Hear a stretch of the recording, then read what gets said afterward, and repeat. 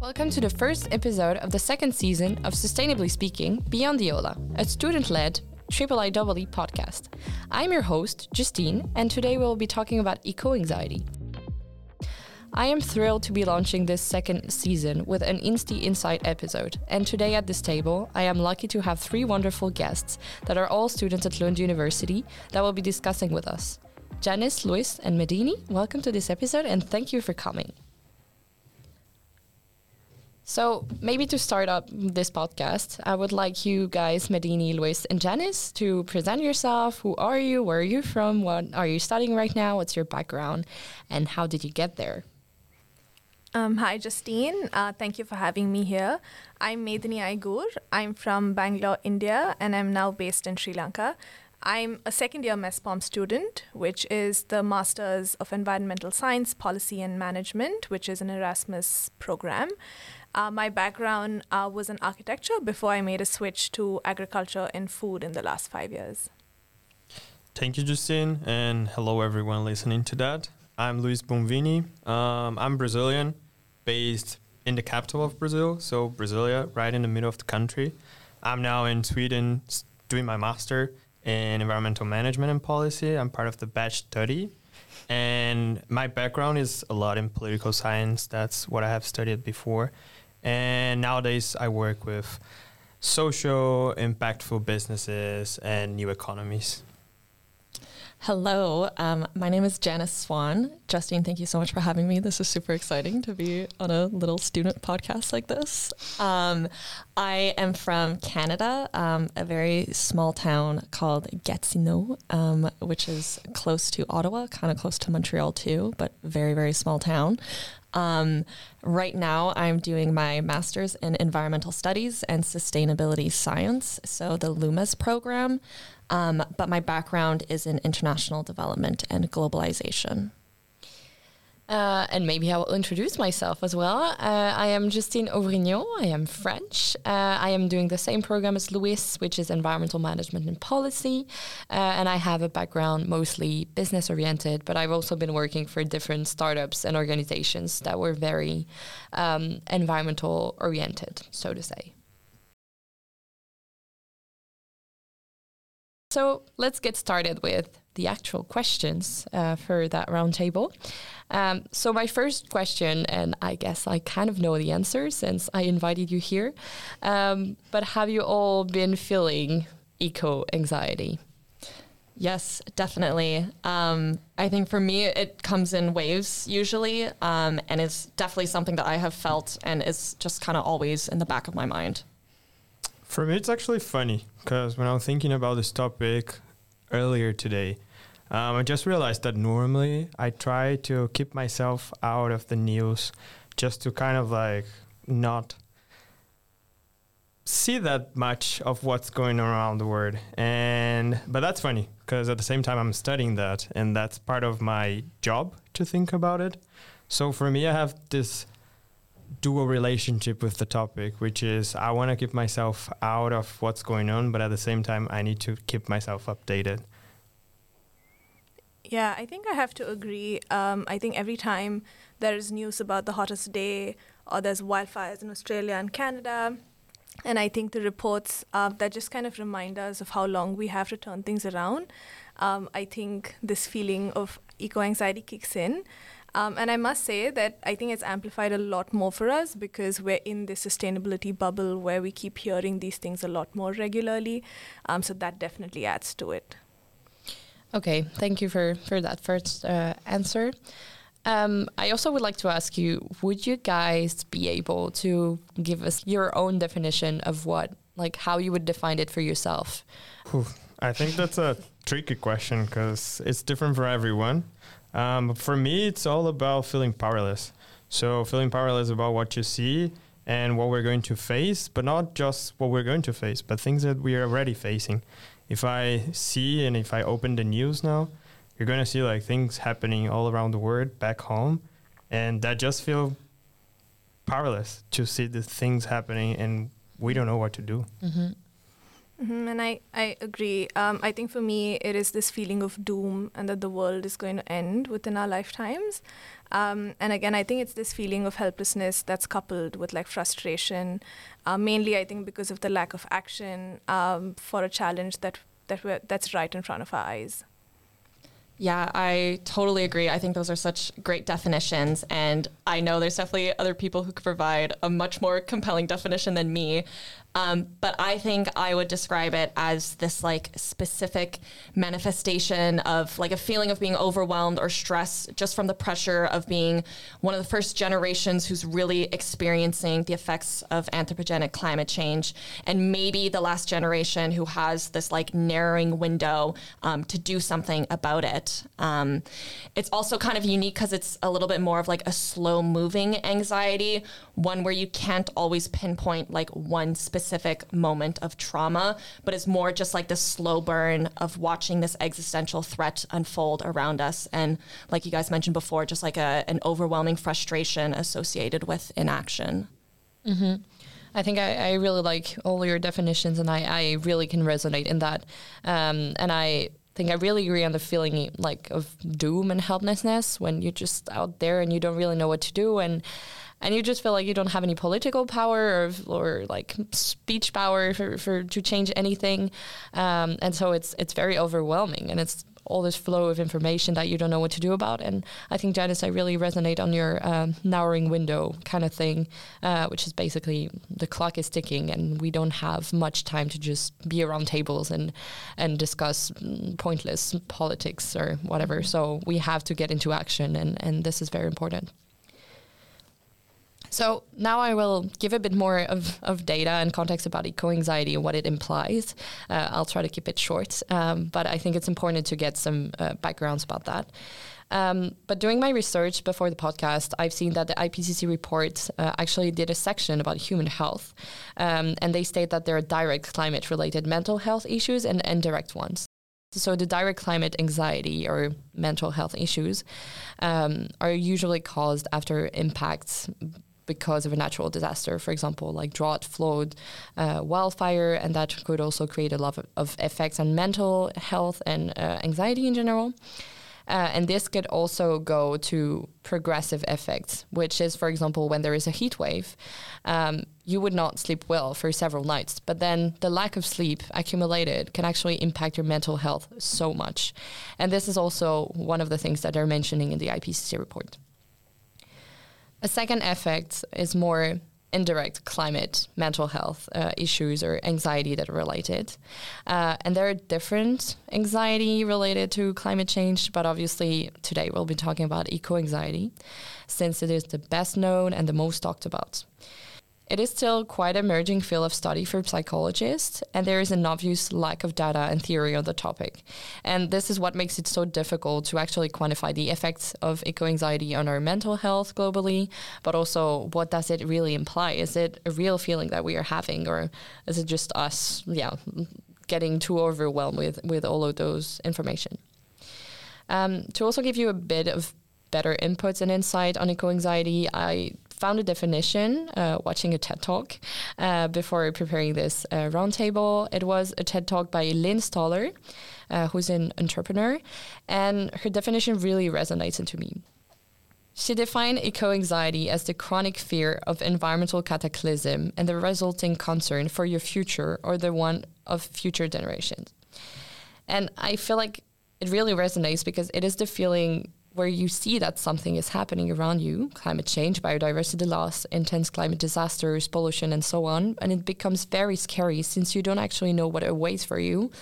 And this is also where I feel like eco-anxiety can lead some people to say, okay, I will not have kids because I don't know what awaits for the future. I don't know what happens for the next generations. Also, before the recording of this podcast, I looked at a study done by The Lancet, which is a peer-reviewed medical journal. And they have been conducting a study with 10,000 children and young people between 16 and 25 years olds in 10 different countries. Across all countries, they came up with the result that people are overall worried about climate change. That's a given, that's a fact. They also added that 59% of the respondents were very or extremely worried about climate change, and 84% were at least moderately worried. Now, let's talk about emotions, because this is what anxiety is, right? So emotions are here to make us move, to make us go forward, and they're here to help us to adapt to our environment and to different situations. So that means that anxiety is here to help us comfort uncertainties and to anticipate. So it is a potentially useful emotion. And so that would mean that anxiety and emotions are a good thing, right? When it's not too overwhelming, obviously. Yet 45% of the respondents said that eco-anxiety and the feeling related to it is affecting their daily life and functioning. So it can then become difficult for them to deal with it if it's too overwhelming. In this study, they also mentioned that 50% of the respondents reported each of the following emotions: sad, anxious, angry, powerless, helpless, and guilty. So maybe here we can stop for a second, and I would like to ask you if there is anything that you would like to add or you would like to reflect on those emotions. Do you feel like it's something that you have been feeling and that made you go forward, or did you feel like it stopped you from something? Are those emotions that you've been feeling and that didn't help you? Janice, if you want to share something. Yeah, definitely. I think anger is a really interesting one for me out of the ones that you listed, because it is seen at times as quite like illegitimate and quite like negatively connotated. But in actuality, I think, in this case of climate change and the climate crisis, it is so justified. And I think it is an emotion that needs to be explored and needs to be validated more than it is right now. And at least for me, it can actually be the source of helping me move forward. Yeah, for me, I feel that like if I needed to choose a word, I would say hopeless. Just because sometimes I feel that when I am thinking about that everything that is going on around the world and everything that is happening when we talk about like climate change or environmental stuff, what comes to my mind is that like I sometimes feel guilty of like the things that I'm doing, or when I'm in the supermarket, or when I'm out with friends, or when I'm talking to my family. I sometimes just feel guilty about the things that and maybe we're doing and that are not actually helping the planet. And this moment when I feel guilty sometimes leads me to again feel hopeless of things not changing, and that just starts to make kind of like a round trip in my head of like going from guiltness to hopelessness, and that's something that really like makes something in my mind when I think about it. And I think, like Louise said, like for me, the vicious cycle is between helplessness and frustration. And every time I feel helpless, I get frustrated because I feel like I'm too small to make a difference. And then when I get frustrated, I feel even more helpless. So like Louise said, I think for me as well, it's like a vicious cycle that just keeps going on. And I don't know if it helps me go forward or backwards, but it just exists. Okay. Yeah, sometimes it just gets difficult to deal with those emotions. And I mean, in life in general, but especially with eco-anxiety, where you feel like, what can I do? I'm so small at the end of the day. Like, I'm just one little peep out there. And sometimes I just feel that, like, we need to remember that it cannot stop you. And I need to remember myself, like, okay, I'm feeling that way, but how can it not stop me of actually doing something? Yeah. And that like these emotions just are so natural. Like we are humans and we're going to have these feelings and we can't always control them, and might as well try to make the best of them when they come around. Yeah, agreed on that. Now, going back to the study, I have one last fact that I would like to share with it, which is maybe not the most positive one, but they came out with a conclusion that 75% of youth feels like the future is frightening due to climate change, and 83% said that people fail to take care of the planet. So these are kind of difficult statement to hear. But now let's go back to the questions and let's hopefully make that podcast a little bit more positive. But I would like to ask you if you would like to share some moments where you have been feeling eco-anxiety. Do you remember the first time it happened or like the last time? Luis, would you like to share that with us?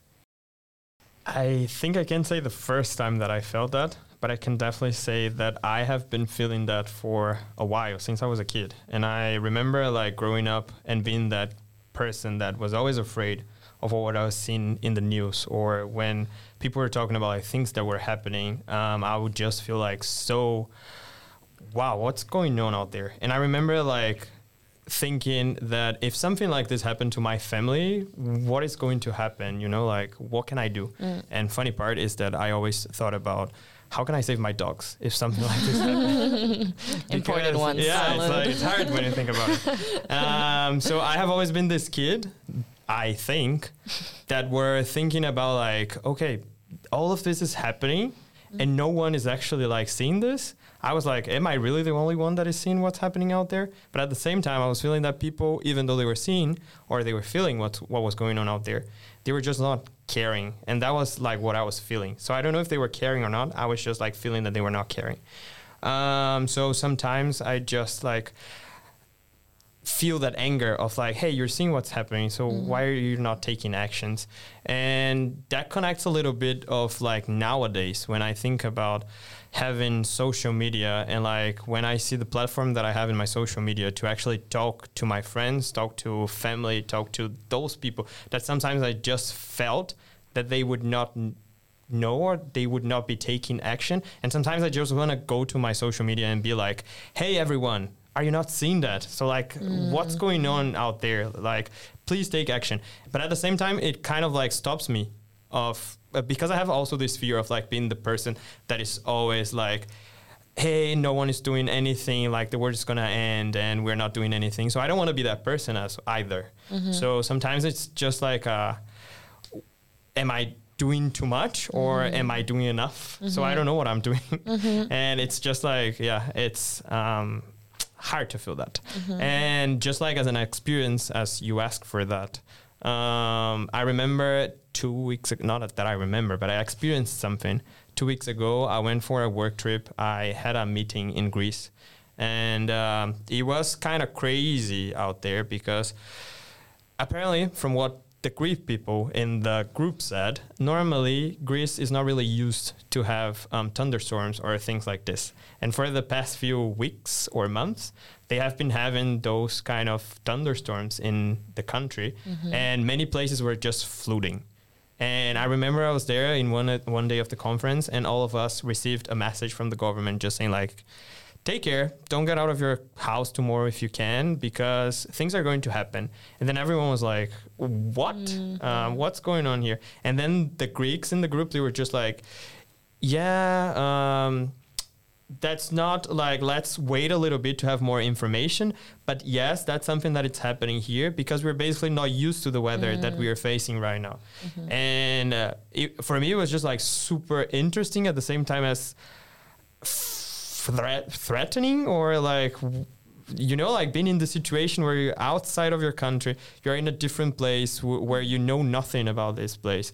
And then you're just experiencing a situation of like, okay, if I leave my place, maybe I cannot come back. And you were just like an interesting situation to be at. Yeah. Yeah, I also can kind of tie mine back to my childhood, like you mentioned before, that I don't remember the first time that I actually experienced it, but I remember the first time I witnessed somebody experiencing it. I was in the second grade and our teacher gave a little lecture on acid rain. And I just remember one of my classmates having like such a visceral reaction to it and just being so upset at all of these facts. And at first I definitely was like, okay, what's going on over there? Why are you reacting so strongly about this? But then like through her reaction, it caused me to reflect on it a little bit more. And I went, no, that actually is really messed up. And that is really, really tragic. So her reaction kind of like informed my impression of like the severity of like this specific environmental hazard. And ever since then, that's just been something that's kind of like stuck with me. And more recently too, I mean, there have been so many signs of like ecological breakdown all over the world. You know, in Canada, there were wildfires in like the Okanagan and in Yellowknife, as well as in northern Quebec, which is just north of where my parents live. And I had a very hard time seeing pictures, you know, of our front yard where you can't even see anything visibly because there's so much wildfire smoke. And my parents telling me that they were having to wear N95 masks for a few weeks when they would just go go outside and walk our dogs. And then my brother, who's a construction worker, couldn't work for a while because of the smoke. And then later in the summer, he couldn't work because it was too hot out. So all of these things, you know, it just made for quite a like rough summer for myself. But I think for everybody, like these things were happening all over the world. And it definitely led to some pretty stressful moments. I think I have a bit of a different experience, I think, with this, because I think growing up, my awareness about climate change was a bit superficial in general. I think mainly because it just wasn't a very talked about topic back home when I was growing up. And I think my only exposure to sustainability was like sustainable architecture, but that was more like a style of architecture than anything else. And I think I personally became a lot more interested and involved with environmental events and ongoings when I got into organic farming. So that was kind of my window into this world. And also I think there was a lot of learning through this whole process for me personally, not just with like agriculture and food, but also like climate change and all the sort of factors that contribute to it. And, you know, like they say, the more you get involved in something, the more it can also affect you.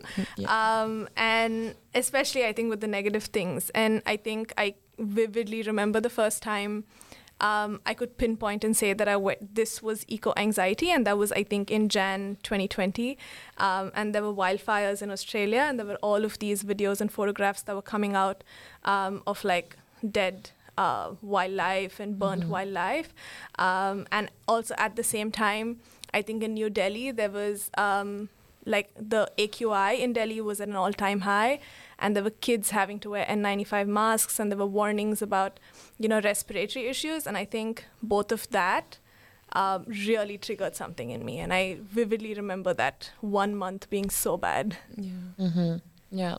I guess I would say pretty much like you guys, it has been in my mind like since I'm a kid probably. And I feel like maybe our generation, I mean, I guess we're pretty much the same age, roughly, at least in our 20s.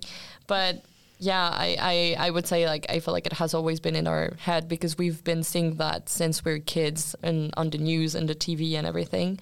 So like I couldn't say I remember the exact first time, but I remember the last time that I realized that it was still 20 degrees in Sweden in October, which is not normal. And also that it was still like summer weather at home, like in France, it was still like 30 degrees beginning of October. This is not normal. It shouldn't be happening. So it's much more than just seeing disturbing image. I mean, I agree with you, obviously, Madini, like seeing those disturbing image, but also when you also see something even closer to you and you're like, oh, what can I do about this? Well, not much, apparently. I mean, I'm trying, but like, yeah. And also like, Janice, you mentioned wildfire in Canada. And also like, I know in France, we often have wildfires, but like last summer in 2022, there was fires in places that have never burned before, in forests that have been here for like, I don't know, 100 years, and they had never burned. So it's just like, yeah, very frustrating. As we mentioned like earlier, like that helplessness feeling of,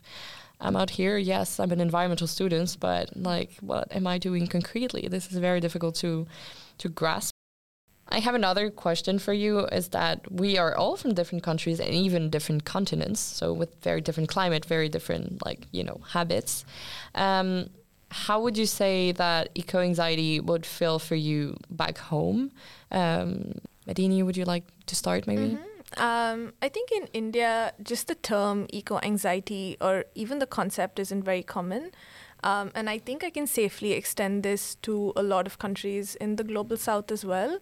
And it actually isn't even discussed that much, especially when you compare to how this topic is dealt with in like developed countries or the global north countries.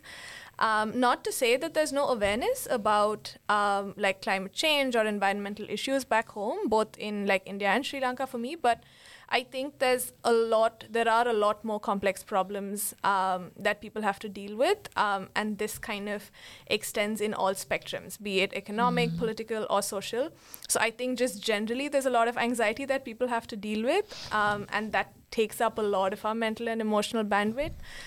So if you are going through eco-anxiety, I would say that it is a privileged form of anxiety, and it is confined to a much smaller segment in the society.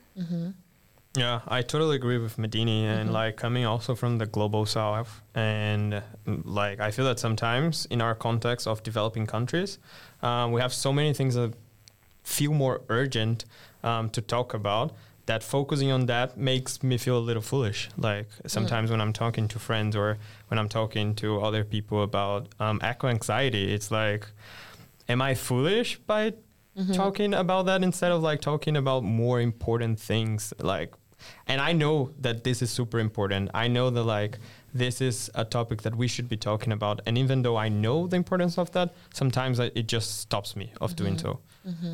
Yeah.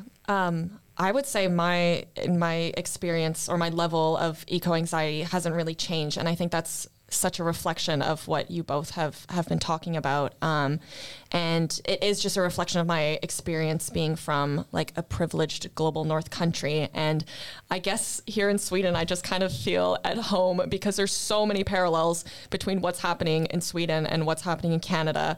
In terms of like the rise of right-wing politics and just these like massive rollbacks on environmental policies and our continued support of like fossil fuel infrastructure. So my level of anxiety, I think, has stayed the same, and the sources of it are kind of playing out in the same way that they are in Sweden as they were back home in Canada.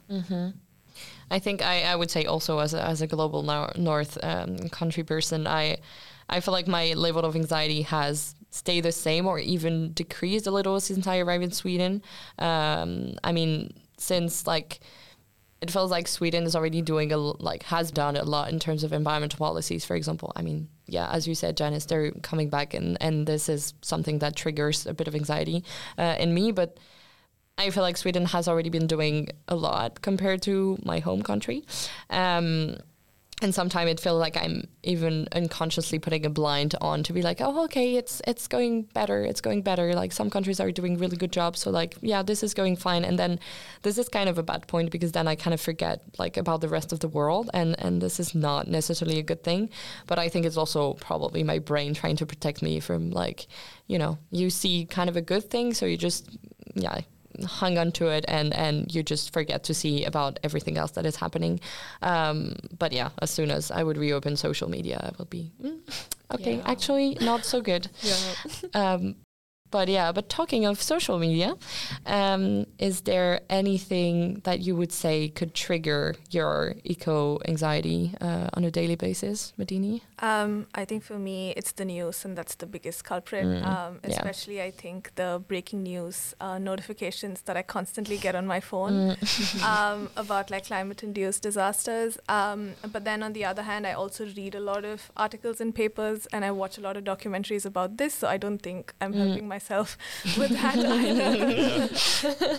Yeah, I agree, Medini. Definitely the news is a big one. And I think anytime like any sort of important IPCC or UN report comes out, like I think in 2022, there was a report on impacts, adaptation, and vulnerabilities. And that one was rough. That one was not easy to read. Yeah.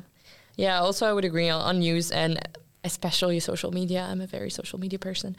But also it feels like on social media, especially the more you follow people that are talking about environmental topics, the more you see things and the more you have that feeling that, oh my God, there is actually so much happening and I want to take part of everything, but you actually can't. And like, yeah, it just gets overwhelming. I think that would be the real trigger. Yeah. And also, as Medini said at the beginning, I feel like now that we are all environmental students, it feels like the more knowledge we get, the more anxious we get. And I remember last year, during my first year of EMP, I would just go home and be like, I can't take any information anymore for the day. Like this was just too much, and we're just learning so much about what's happening on the climate, like climate topics, obviously policy topics, all that kind of stuff. And you just out there with all those information that you don't know what to do about. So it's just, it just gets very overwhelming as well. Even to study that, we chose that path, but it just creates even more anxiety. And it's just, you don't know what to do anymore. Yeah, and I feel that like if I can contribute to that, I feel that being now this, not just now, but like being this person that is always thinking about what's going on in the environment, what's going on out there in the world. When you see the conversations and how they're being hosted or how they are being like managed, sometimes I just feel that like it's such in a shallow way. So like you don't go deep in the conversation. It's very superficial sometimes. And don't take me wrong, I'm not saying that I know everything and that like when you have a conversation with me, you're gonna get like a lot of information, because that's not what I'm saying. But I'm saying that like sometimes when I see like especially these really important people or people that are like in charge of our world basically, and then you see the level of like awareness and the level of like how to talk about this environmental stuff, I just like feel even more anxious of feeling that these people, they are not addressing that. They are simply like making that a background, but not actually like addressing the real thing. Yeah, and also maybe like to kind of jump on that, but not completely. But I don't know if I guess that's also something we've been feeling, but you're talking with relatives or closed ones and you're trying to explain what you're studying or like that you're working, you wish to work in environmental topics, and they just look at you and be like, why? Or like, why would you do that? And I'm like, well, I don't know, because and you just try to explain things and you feel like you're not understood, and it just increased that anxiety, because you're just like, okay, so it means that like even people that are close to me don't like really understand like the stakes, and it feels like that taking clock is just it's just going to go so fast, and we're just such a few people. I think that's also like a big feeling that triggers eco-anxiety. Yeah, definitely. Yeah, and sometimes even with like when you're having conversations with people who have been in like sustainability or like the climate field for a while, or just, you know, in general, people who care about the climate change but might have a very different vision of where we go from here, you know, that's totally fine that we can disagree on things, but I've definitely had some moments where I've been slightly concerned, and that has made me very, very stressed of just knowing that certain people in these positions of powers, like you mentioned, Louise, before, and you know, future decision makers sometimes just have very shallow and like unnuanced takes, and that is definitely something that gives me stress. And I think to just add to that, especially like I think back home, this is a lot more exaggerated. Like I said, it's like these conversations about climate change and environment is happening only in a smaller segment of the society. So knowing that a large chunk of the population, this isn't their main focus, is also quite scary. And it's, So maybe to finish on a more positive note for this podcast, I would like to ask you if you could share with us, how do you actually cope with eco-anxiety? Do you have any tips that you can share with us on how to tackle it? Like, how do you get into action, or, you know, how do you fight it? Like, we don't want that eco-anxiety. It could be a good thing, but if it's too overwhelming, like, what can you do about it? Luis, you would like to share something with us? Yeah, sure. And I feel that I don't know if there is a way of actually being positive about this topic, but what I try to do normally, especially like for my inner journey in this process, it's a lot about like feeling that I'm walking the talk on the things that I'm actually talking about. So if I want to make any change, I just need to feel that I made that change first. So then I can actually talk to other people and to influence and to actually make a bigger change in the world. And I feel that helps a lot when you have confidence on what you're saying and you're actually like putting yourself out there and representing what you're saying. That's something that really matters to me, and that makes me feel happier and more confident when talking about this. And I think that also something that makes me sometimes take out of my shoulder the pressure of like talking to other people about this topic is also understanding that other people, they come from different backgrounds, they come from different perspectives, they come from different cultures. And again, as I said before, I don't have all the answers. I'm not the most expert person when we talk about environment, climate, or any kind of crisis. But I believe in some things, and I think that I understand some things in a way, and I just need to understand that other people understand things in another way. So like if I actually want to have a conversation, a productive conversation where I can actually talk to this person and be heard, I need to understand that like probably this person has a different perspective. So I don't take that all on me on like, do I know everything? Am I bringing the right perspective, or am I changing the mind of this person? No, but like just being open for a conversation and actually understanding where this person comes from also really helps on taking the pressure out of your shoulder and just maybe like give you some opportunity to have a conversation and talk to other people about it without being so concerned of what are you talking about or what's going on. I think I'm going to let you in on a little secret. I think joining MESPOM was one of my coping mechanisms to be able to, I think, do more. But other than that, I think, like, for me, I tend to internalize a lot of this coping mechanism a lot more and try to focus on what I can do to make myself feel better. And I think before I came into MESPOM, I would do a lot to like create awareness through like my organic farm and about food, about organic farming. And also I think going into the farm itself was kind of living in like a little green bubble for me. And every little thing that we did there, we would see the results, and that would kind of make me feel better. Like whether it was planting trees or like starting like a little Miyawaki forest that would then kind of have ripple effects of like more bees in the farm or more birds in the farm. And that I think would give me like this sense of accomplishment that would help me deal with the helplessness otherwise.